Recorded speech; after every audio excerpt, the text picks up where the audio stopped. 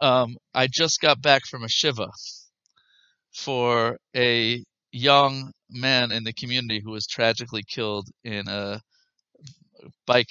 He was riding his bike actually to Ner Yisrael, to the yeshiva in Owings Mills last month on Monday night, and he was hit by a car and killed. He was 22 years old, a very special soul, really special kid. And so I just went to the shiva just to share some stories about him with his parents. And one of the things that they told me, he was the type of person that he was always smiling, and he literally went around the entire town all the time helping people. Like, he literally was helping people all day. Like, I've already spoken to dozens of people who spoke to him in the last few minutes of his life because he was everywhere all the time. And basically, his parents said that they found in his room his notes from Mesilas Yesharim, the book that we're learning together, Guide Path of the Just. And in his notebook, one of the notes that they showed, he said, "You come into this world, and the world is perfect, and everything is laid out for you. Make sure when you leave the world that the world will be as good as it was when you came into it." I thought that was very powerful, and literally just like crazy. And another thing they found in his room was a note that he said he might have hurt someone's feelings today, and he can't sleep because he has to make sure to ask to apologize the next day.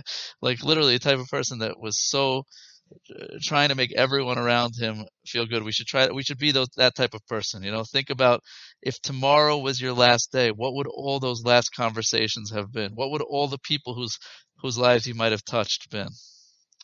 Okay, so continuing. So anyway, we should dedicate this learning tonight to Chaim Moshe ben David. His neshama should have an aliyah, and he was definitely a tzaddik. They said that the Rosh Yeshiva of Ner Yisrael said that Rav Chaim Volozhner, the great Rosh Yeshiva of the yeshiva in Volozhin, Lithuania, the greatest Lithuanian yeshiva, he had a brother who passed away at the age of 22 also. And he said that at his hesped, at his eulogy, one of the great rabbis of the time said that there are stars in the sky, and then there are comets, and the comets pass by from time to time, and they come into the atmosphere and they disappear very quickly out of view. And he said that's like this certain souls come into this world for a brief time and they make a major impact and then they leave the world. So I thought that was very, very powerful to hear that. Okay, so we are in the process of learning about mitzvahs. And as we mentioned, the Torah is essentially a guide to relationship between self, God, and others. And the whole idea of mitzvahs mean commandments. The more intimate you are in the relationship, the more commandments you have, the more obligations you have. With your neighbor, you have very few obligations. With your spouse or with your parents, you have millions of obligations.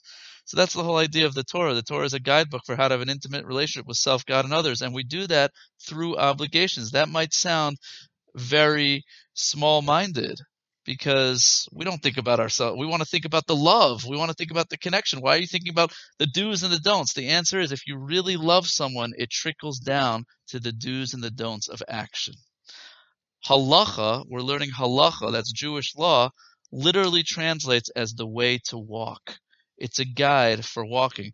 And it's just happens to be that the other two things that we're going to be learning together is Mesilas Yesharim, which is the path of the just, and Derech Hashem, the path of God. Again, it's all about how you walk through your journey of life. The path to enlightenment is a path of action.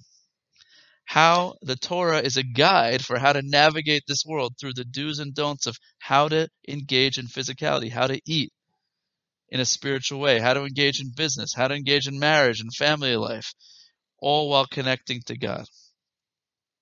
There's another meaning of the word mitzvah. Mitzvah also comes from the Hebrew word safsa, which means connection. A mitzvah is literally an opportunity to connect.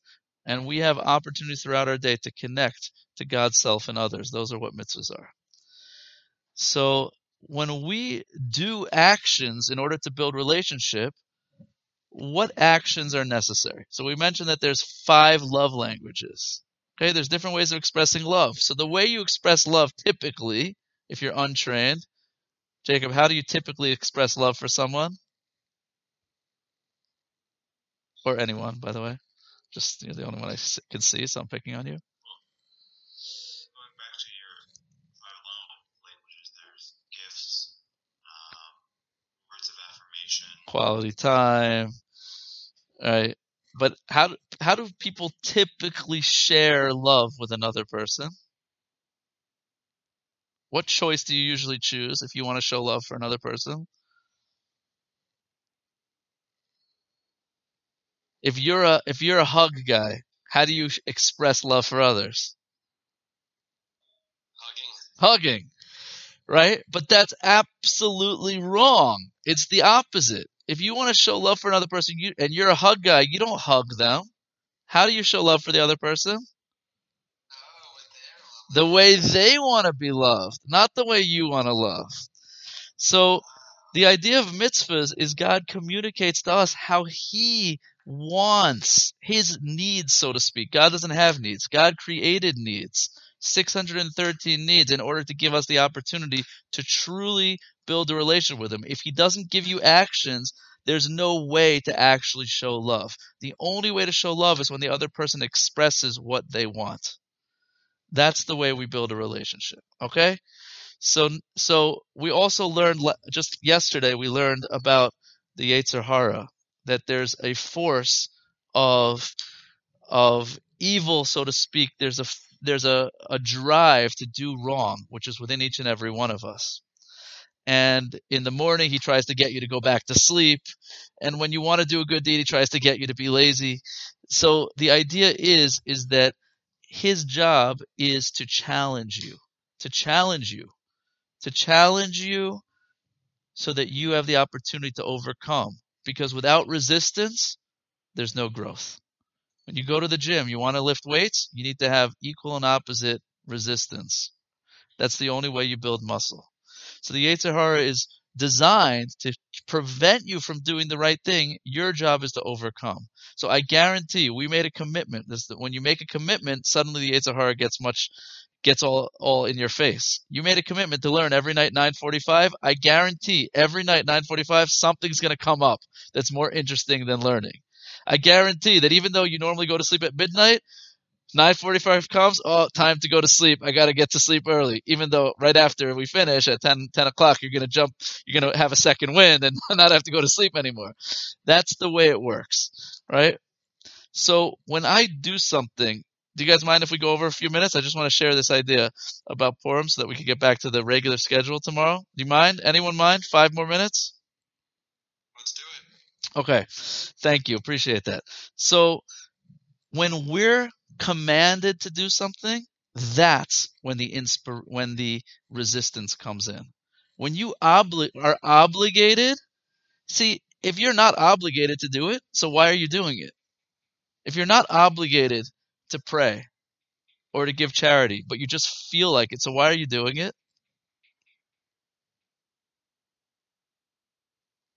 Sometimes it's to feed your ego. Oh, sometimes it could be to feed your ego, but let's say it's not to feed your ego. Let's say you really genuinely feel for this person that you want to give charity to, or you really and truly just want to thank God for something great that happened in your life. So why are you doing it?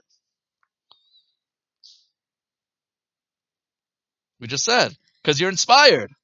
You want to do it. So do you know that when you want to do something, there's no resistance, right?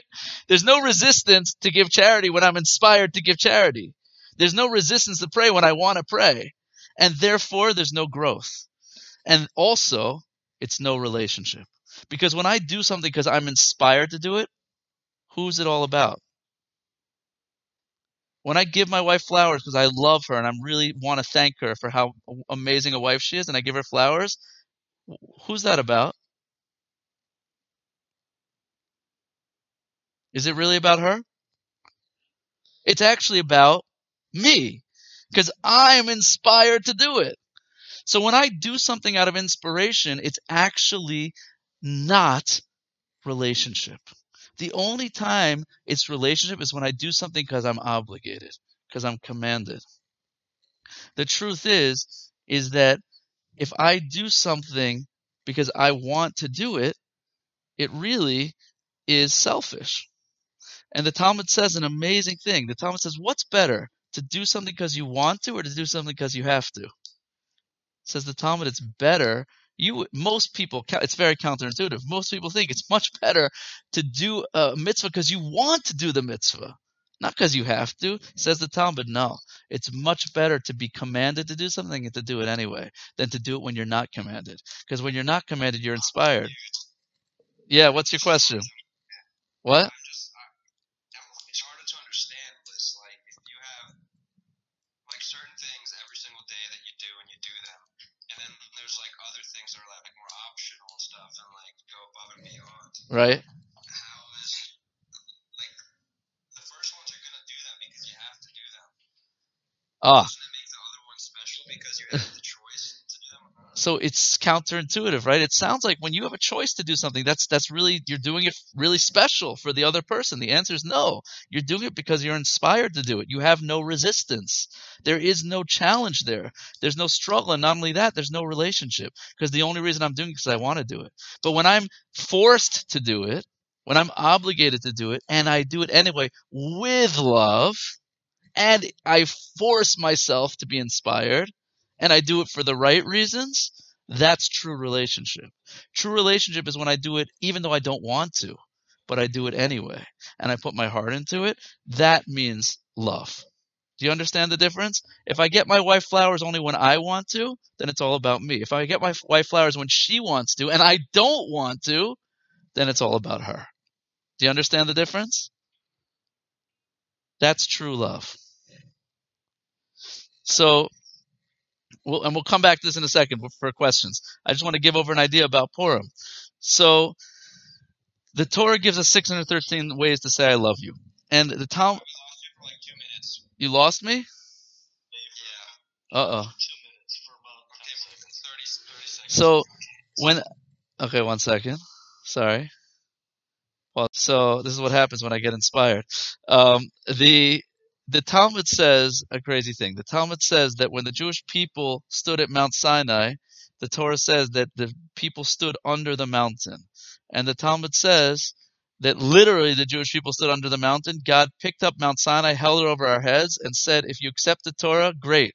If not, I will bury you with this mountain.